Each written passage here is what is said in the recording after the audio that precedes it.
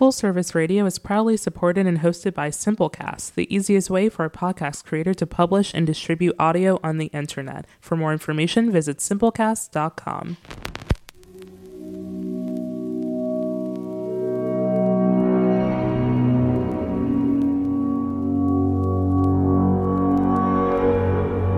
Full Service Radio.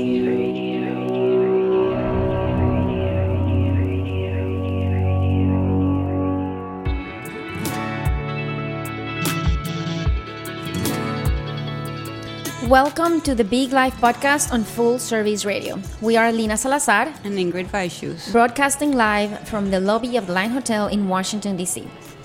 The Big Life brings inspiring people to talk about their stress story and what they learned from making changes. We also sit with experts, therapists, scientists, and holistic professionals who shed light on the effects of stress on your well-being and give you the tools to help you live a bigger, more fulfilling life. I am Lina Salazar, a health coach and creator of the Food Sanity Program. I work with women whose main source of stress is their relationship with food, and with companies that believe in meditation as a resource for employee well-being. And I'm Ingrid Vaishus, also a health coach. I help my clients discover achievable, sustainable strategies to better health so that they can reduce stress, avoid burnout, and thrive at home and work. I work with both individuals and organizations. Today's show is all about how we can reduce stress around money by investing time and energy on our financial well-being. Studies show one of the biggest stressors in our lives is money. In its annual Stress in America, Paying with Our Health study, the American Psychological Association found that nearly 3/4 of adults report feeling stressed about money at least some of the time, and nearly 1/4 report their stress level as extreme. Yet, talking about money is still considered a taboo for many. The topic generates confusion and anxiety, and so many try to pretend it doesn't exist. However, not dealing with these issues out of fear or lack of knowledge can have a long-term impact on our overall well-being. Today, we're joined by Manisha Thakor, a nationally renowned financial literacy advocate for women and host of the True WELLth podcast. Her work has been featured in the Wall Street Journal, the New York Times, NPR, and others. She is also the co-author of 2 personal finance primers for young women in their 20s and 30s called On My Own 2 Feet and Getting Financially Naked. Thank you so much for joining us today, Manisha. We're excited to have you on the show. Oh, Ingrid, Lina, it's wonderful to be with you both. Manisha, thank you so much for accepting our invitation. You have a very interesting story, and right now, on sort of like in the world of finances and work with women, right now you are working on financial well-being. So why don't we start there? What is financial well-being? So I would define financial well-being as having the ability to meet your emotional, your social, and your physical needs without placing undue stress or feeling undue stress on your finances.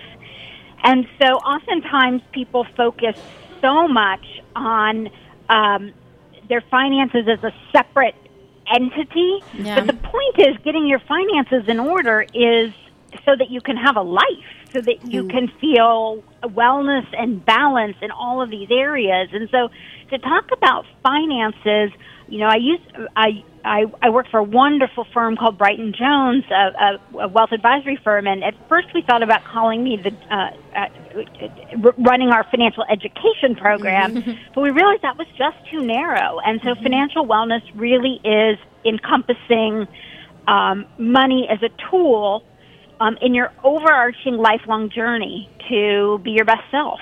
Yeah. And how does your personal story inform the notion of financial well-being?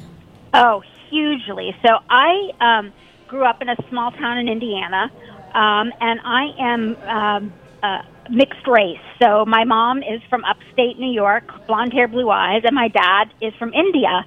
I grew up in a community that was completely white, and so I was a very much of an outlier, and I was chubby, and I had acne and Coke bottle glasses, and I didn't fit in, but I had 2 blessings, which were my dad and my mom. And my dad taught me very early on. He's been in finance all his life, and he sat down with me in a unique moment of father-daughter bonding, and he showed me literally how to calculate on a proper financial calculator at age 11 if I saved my babysitting and lawn mowing money, what it would grow to if I invested it well by the time I was 65 and 70. And when I saw those numbers, I was like, I want that pot of money. And my mom has been a longtime feminist, and she always taught me that money gives women voices and choices. And so those twin forces really started my interest in personal finance. And at the time, I wouldn't have called it financial well-being, but now I can see that's what it was always about. Manisha, you said something that I would like to unpack. It's actually what your mom said about the power that money gives you.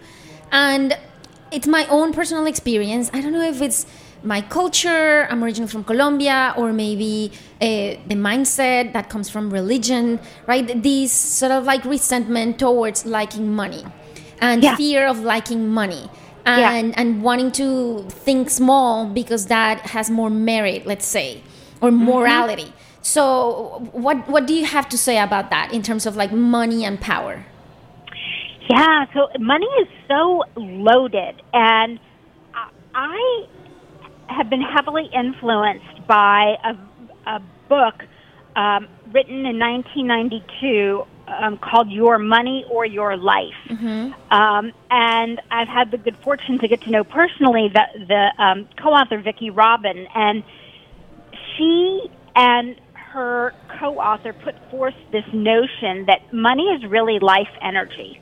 Money comes into our lives because we have done some kind of work, or somebody near and dear to us has done some kind of work for which they've received financial compensation. And when we spend that money, what we're spending is life energy.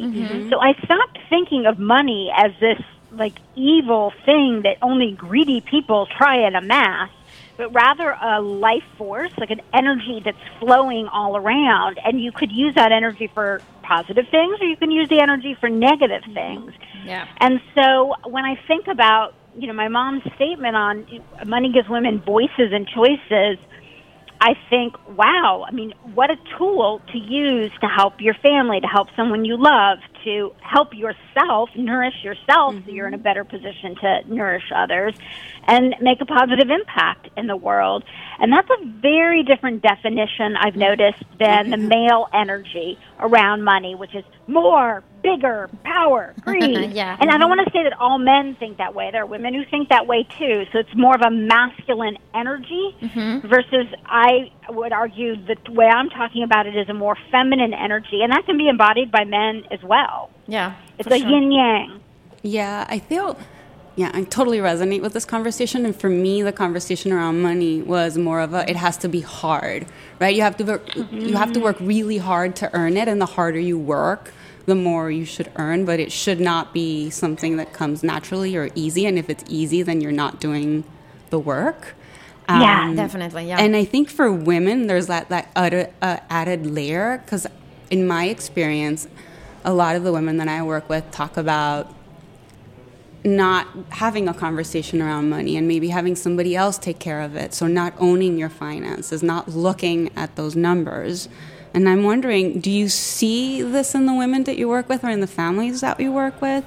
Do women have a tougher time kind of handling like this whole conversation around money? What's really interesting is I have had the opportunity through the work I do to work with 3 distinct groups of people.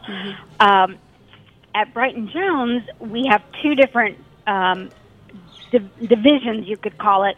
One where we deal with individuals with $1 million and more. So I have the mindset of a woman who's in a very comfortable financial situation. And we have another division that helps people with, once you've got $50,000 in savings and you're looking for help with investing from that point forward. And then in a lot of my pro bono work or teaching, I deal with people who are in debt, have no savings at all, and are just trying to figure it out. And what I found across all 3 buckets is it's like a bell curve. tiny fraction just absolutely pathologically cannot look at it. Like there's something so deep that they can't go there. And then at the other end of the bell curve, there are people that are just like, wow, this is fascinating. I want to get on this. Mm-hmm. And then the vast majority are in the middle of the bell curve, which is, I don't want to deal with this. And it's for different reasons. For some, it's overwhelm. I just don't have time. For others, it's boring. Why would I want to deal with this? For others, it's this has never been presented to me as my venue as a woman. My brothers were always talked to about it. My husband talks about it with his friends, or my boyfriend talks about it with his friends, but I don't talk about it with my girlfriend, so it's not really my thing. So, but the vast majority, and what's so fascinating to me is that that mindset, is that bell curve is identical across those three different income categories. And that's what I find fascinating. Do you find that it's easier to work with people, or that they, let's say, are more open to the discussion about finances once you reframe it as, how about we align the way you spend or the way you save with your values and the things you care about? Do you find that makes the conversation easier? Oh yeah, it changes everything, night and day. The first time I saw this algorithm was on the whiteboard of our CEO's office. I went in and John had on the board the way you spend your time, the way you spend your money, and what matters most to you in life. And his observation was, after 20 years of managing money for very wealthy people, many of whom ended up not being happy despite this enormous wealth, was that equation was out of alignment for them. That either time and money for all of us are limited resources. Even if you're, Jeff Bezos and you're the wealthiest man in the world, you still have a limited amount of money, huge as it is, and he still has the same amount of time as the rest of us. And so it is the art of melding those two together in a way that they fully support what matters most to you in life. That's what brings joy. And when people think about money management, dealing with your money, talking with a financial advisor, or doing it on your own in support of what matters most to you in life, well, that's a whole nother ball game. Yeah. I love how that just speaks to the fact that the mindset is very powerful, right, when it comes to anything in life. And the reason why I asked that question was because I see that in my clients, there is less resistance to making small changes when we say, how about we just create a compass of the things that help you guide your decisions, and the things that you care about and the things that you don't care about. And then it's like, oh, okay, this makes more sense. It feels easier, right? Instead of like something you should do. Lena, I think about it. You work with women who have, or individuals who have, a disordered relationship to food, and that, unfortunately, is something I can identify very tightly with. And I recently have become ill. I'm ill at the moment. I have pushed myself to the edge, and I have super high levels of Epstein-Barr virus, which is what causes mono, and my inflammation rates are through the roof. And for years I've known, don't eat sugar and flour. They are toxic to your body. But hearing that is like hearing somebody say, save for your retirement. Yeah. Don't you did something wrong. You're a bad person. Right. Yeah. And so it didn't resonate. And then when my SED rate, my inflammation rates got so high, and the doctor said, oh my God, either you have a tumor or we need to get you on an anti-inflammatory diet to see if it's your diet. Suddenly, not eating sugar and flour were not because there's something wrong with me. It was this experiment to see how I could get back to health. And so it completely changed the way I interacted with sugar and flour. And, as a result, like, my urges to binge have almost been eliminated because I don't have sugar in my system. And that's what I find with personal finance, that once it's framed this way, your desire to keep adding things to your credit card that you know you can't afford, or your resistance to looking at your budget to find the money to put in your retirement account goes away, because now it's for a positive, nourishing reason. Yeah. Yeah, and I think it's along the same lines. It resonates to me with the women in terms of success, right? We look at success as reaching this X amount of money in our bank account. But when we reframe the conversation around success, then it suddenly lets us breathe a little, and we move away not only from looking at success from the financial perspective, but also from feeling fulfilled and having larger meaning in our life, right? What does success look like for you now, and how do you reframe success for some of the people who may be struggling with their finances, for example? And how do you make it more achievable to look at it from a different optic? So I spent my junior year of college abroad at Oxford University, and on the way back, I don't know what propelled me to do this, but I'm sitting there in a middle coach seat in the back of the airplane, and I had a cocktail napkin, and I was thinking back on like what I had learned and what I was hoping my life would be like going forward. And I drew this triangle, and at the top of the triangle, I wrote the word simplicity, and in the bottom of the triangle, left-hand corner of the triangle, I wrote small joys. And in the bottom right-hand side of the triangle, I wrote financial independence. And every year at the holidays, when I'd be thinking about New Year's resolutions, I'd revisit that diagram and see if there's anything I wanted to change. And I'm turning 50 next year, and so, I mean, this is a 27-year-old diagram, and over the time, the only thing I've added into it is curiosity and in the center. And so that's how I define success, is simplicity, small joys, financial independence, which now maybe I would call financial capability or stability, all wrapped around curiosity. But that's not to say that I've always been balanced. I would say a good portion of my life, my triangle was tilted entirely on that financial independence piece, and I completely neglected two things that I would consider to be hallmarks of success. And having a very simple life, meaning a life full of the things that matter to you, not extraneous things that matter to other people, and taking pleasure in small joys. And I had lost that. And so that's how I think of success. But I want to acknowledge that I certainly haven't. I haven't practiced it always, and it. Sometimes I need a good hard slap in the face through health or other issues, or a divorce. I was divorced 4 years ago, and that was a major slap in the face in terms of not putting love, family ahead of my work.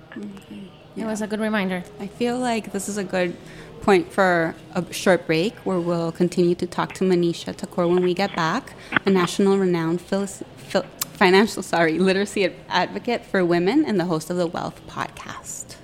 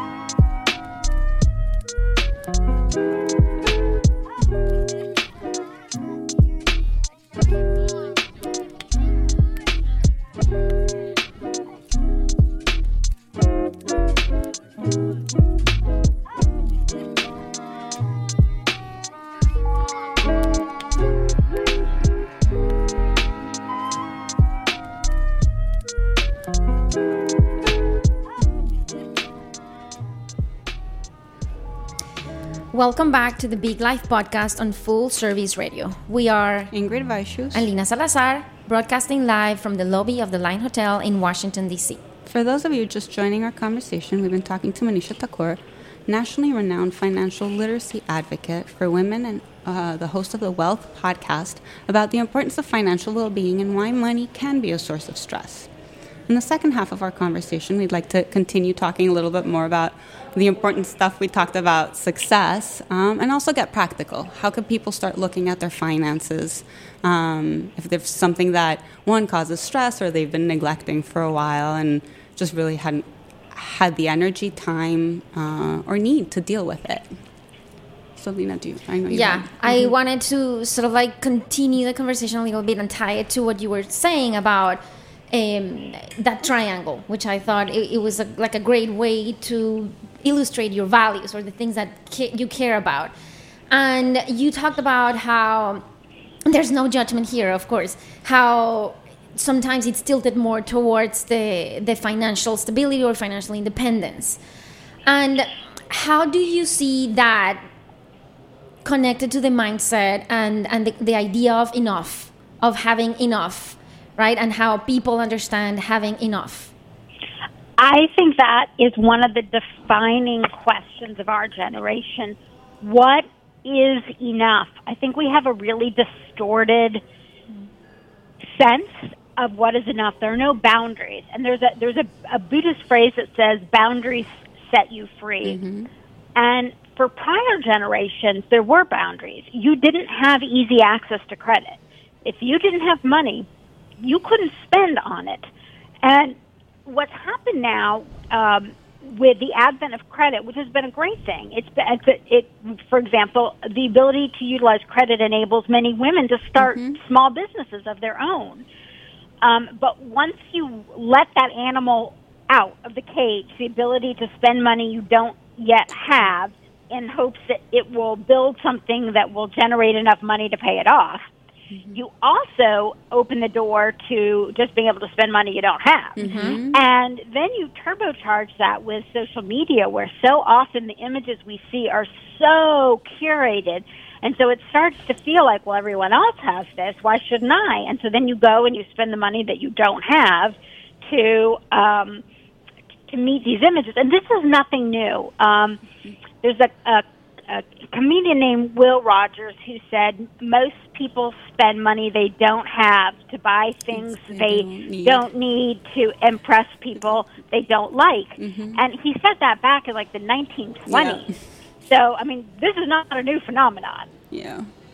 So how do we, around the conversation about enough, but also how do we get nitty-gritty, right? So when you're working with someone, how do you start the conversation? What can we start thinking about as we're moving to be more informed about our financial choices, about our financial literacy, how we reach that point of what enough is for us?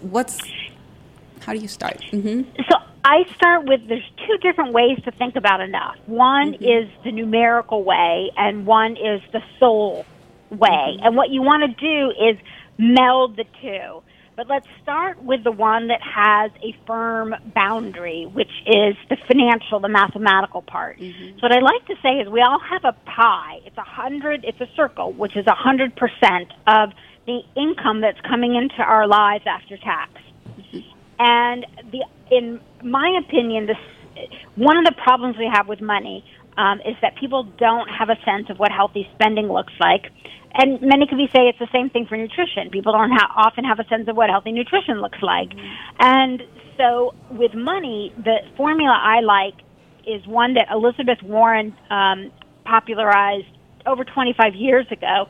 It's the 50-30-20 rule, and it says 50% of your take-home pay should go to needs, 30% to wants, 20% to savings.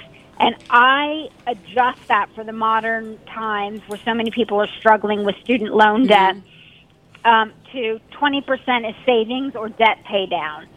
But you start with that. And now if you live in a high-cost area of the country, you may not be able to keep your needs to 50%. Your housing, transportation, food, insurance, and mandatory child care that you might need to work might cost 65 or 70%. in which case your pie is still 100. So the answer is one of the other slices has to go down, and you don't want it to be the 20% slice. So then you really have some tough choices. Do you want to live in a smaller place close in? Do you want to live in a bigger place and have a longer commute? There are trade-offs. But it's getting real and honest with what the numbers look like within the constraint of your 100% pie, knowing that 50, 30, 20 is a good starting place, but you get to decide the slices for yourself. You just don't want the slices to add up to more than 100. And for most people, the slices are adding up to more than 100, and that's why you're in debt. And then you can meld that with what does enough feel like to me? What does joy feel like to me? And then you can start using those two to take a look at items in your slices. And so the most practical tip I can leave listeners with is take your personal income and divide it by 2,000. 2,000 is, roughly speaking, the amount of hours in the U.S. that we spend on work-related activities, work, commuting, et cetera. It's basically 40 hours a week, 50 weeks a year is how you get to 2,000. So if you're earning $60,000 a year, divide by 2,000, you're earning $30, and that's an after-tax number. You're earning $30 an hour, and now you can take a look at something in your needs budget, and for every $300 in that you think it's a need, that's 10 hours of your life energy that is needed to be expended in order to pay for that.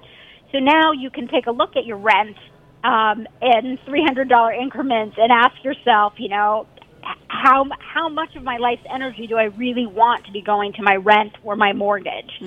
And so it's the 50, 30, 20 mathematical analysis combined with what makes your soul come alive, and the bridge between the two is using this hourly wage ruler of converting your income into an hourly wage, and then you can see how many hours it costs you to have each item in your 50, 30, 20 pie.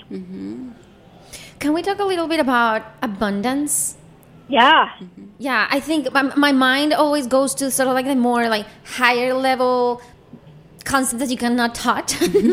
but I feel it's so important to talk about abundance.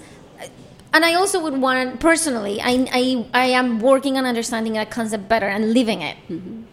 So I would love you to touch upon it.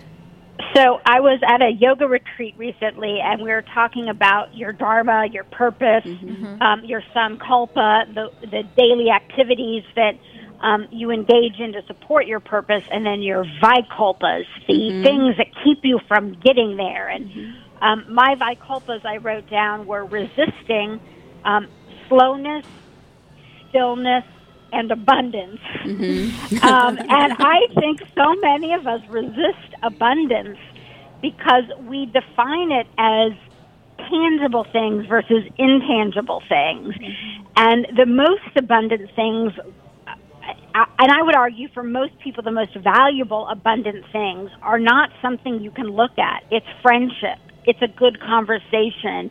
It's the feeling of eating nurturing food. It's the smile you see on a small child's face as they run across the street and chase after a ball. Those are the things that I feel are true abundance. And I've worked for 2 billionaires. I've been on the staff, the investing staff for 2 different self-made billionaires. Amazing, both men, amazing human beings, good human beings. But having seen up close what it's like to be a billionaire, I'm telling you, more money is not the answer. Having an abundant mindset is the answer. And our modern society keeps trying to push things or extravagant experiences as the definition of abundance. And I think the definition's a lot simpler. And it's not something that you can measure. And so that's how I've been thinking about abundance lately. Yeah. Sorry, go ahead. Sorry, I didn't mean to. No, I was just going to say, but again, I say that with a caveat that one of my 3 vikalpas is resisting abundance. So how is that the case for you? Tell us more about that. Yeah, so, I mean, I think for me, the struggle is, it goes back to something Ingrid was saying, that I feel like it should be hard. Because I have worked in financial services, I practice what I preach, I'm in a very financially abundant situation, but I resist it because I followed the steps. It actually wasn't that difficult. I paid attention to my 50-30-20. I thought about what I wanted. I used the hourly wage tool to bridge the gap, and I'm in a great place financially. But I feel like it should be harder. And so that's just one person's story, but I share that because I feel like it's a practice. Embracing abundance is a practice. Yeah. And the reason each one of us may not feel abundant or may not embrace abundance, there are 7 billion different reasons. Each one of us on the planet has a different reason for it. So I think I'm so glad you asked that question, Lena, because I think the key part is people asking themselves, what is blocking me from feeling abundance in my life? And I think that's a perfect segue from my question, because I feel like we can talk about abundance, and like Lena, I'm trying to embrace it, learn more about it, and practice it daily, and not in the physical things that I have, but in like the daily things that I'm thankful for and appreciative for that I showed up.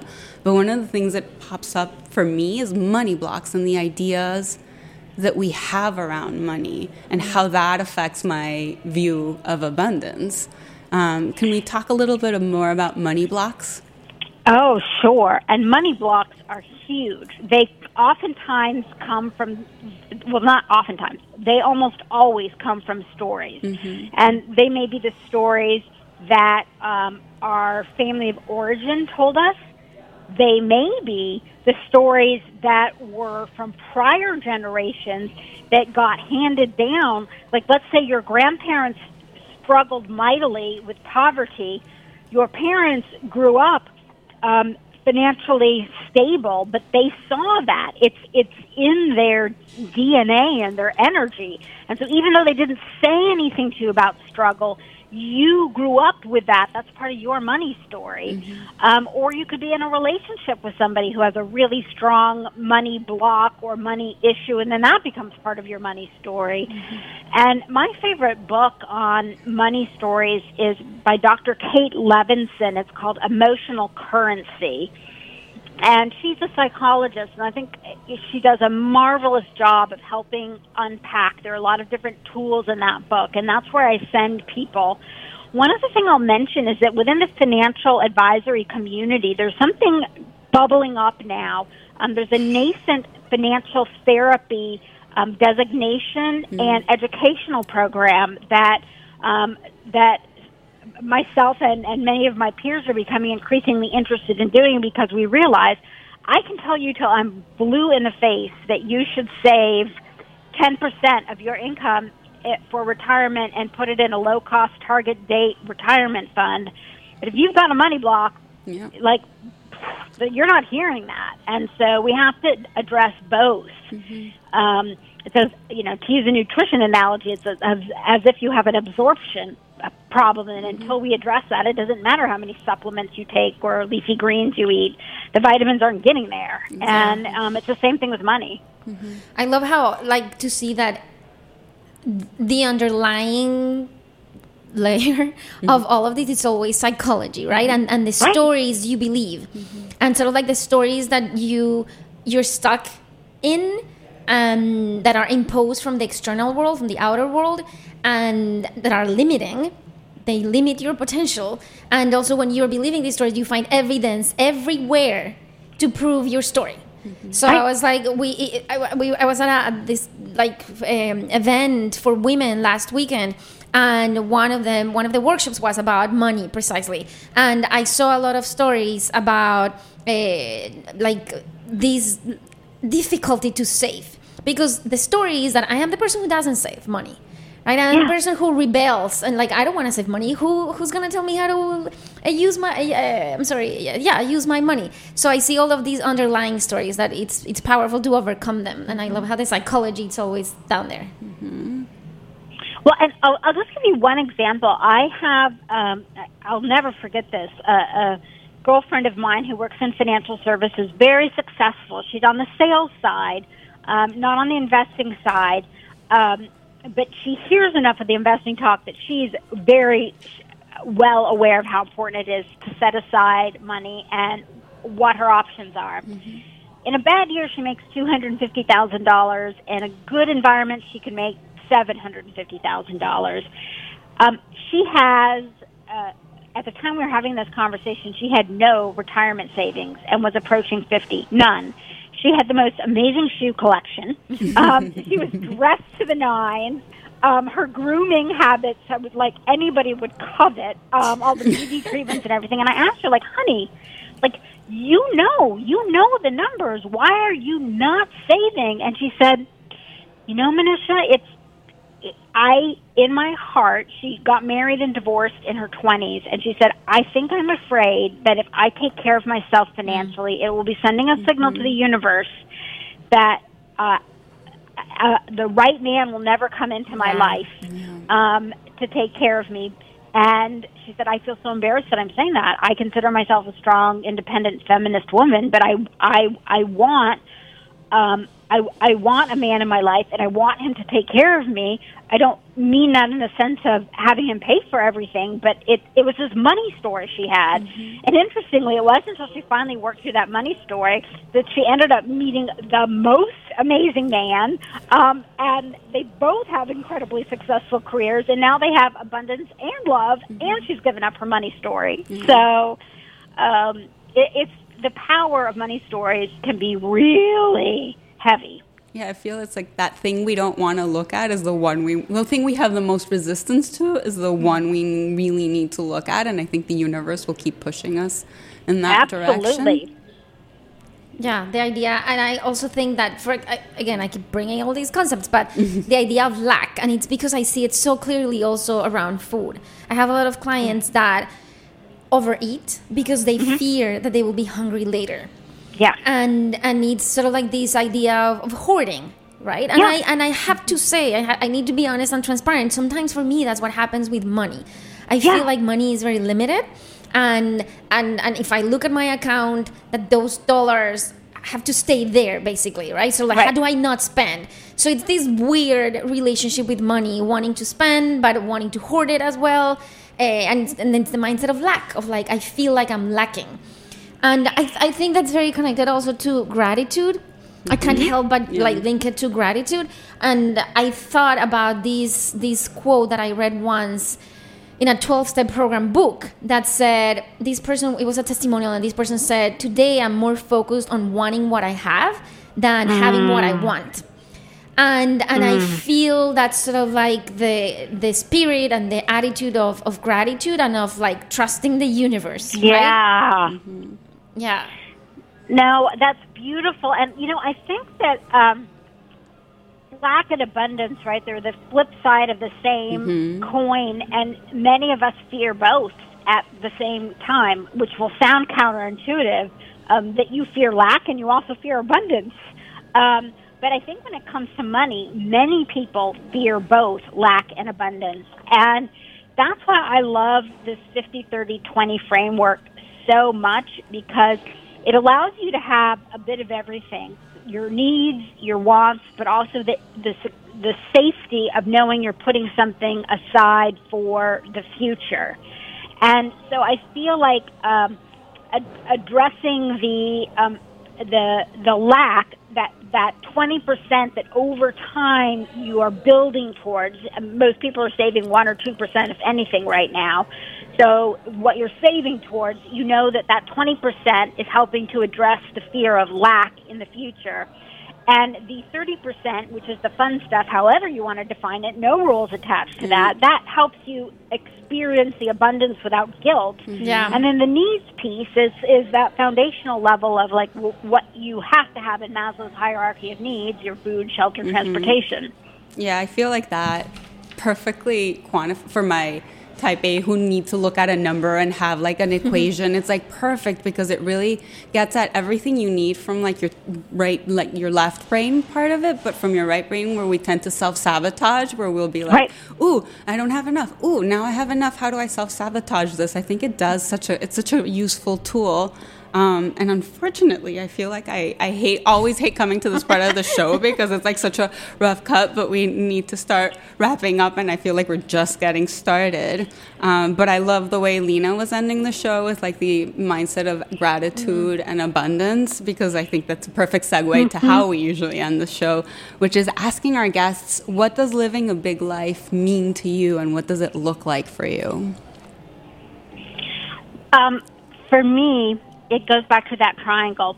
If I have simplicity, small joys, financial independence wrapped in a beautiful bubble of curiosity, I got it. Mm-hmm. Yeah, definitely. And what's something that you're excited about? Oh, without a doubt, the True WELLth podcast, where wealth is spelled W-E-L-L, bringing this concept of bringing wellness to the financial community. Absolutely.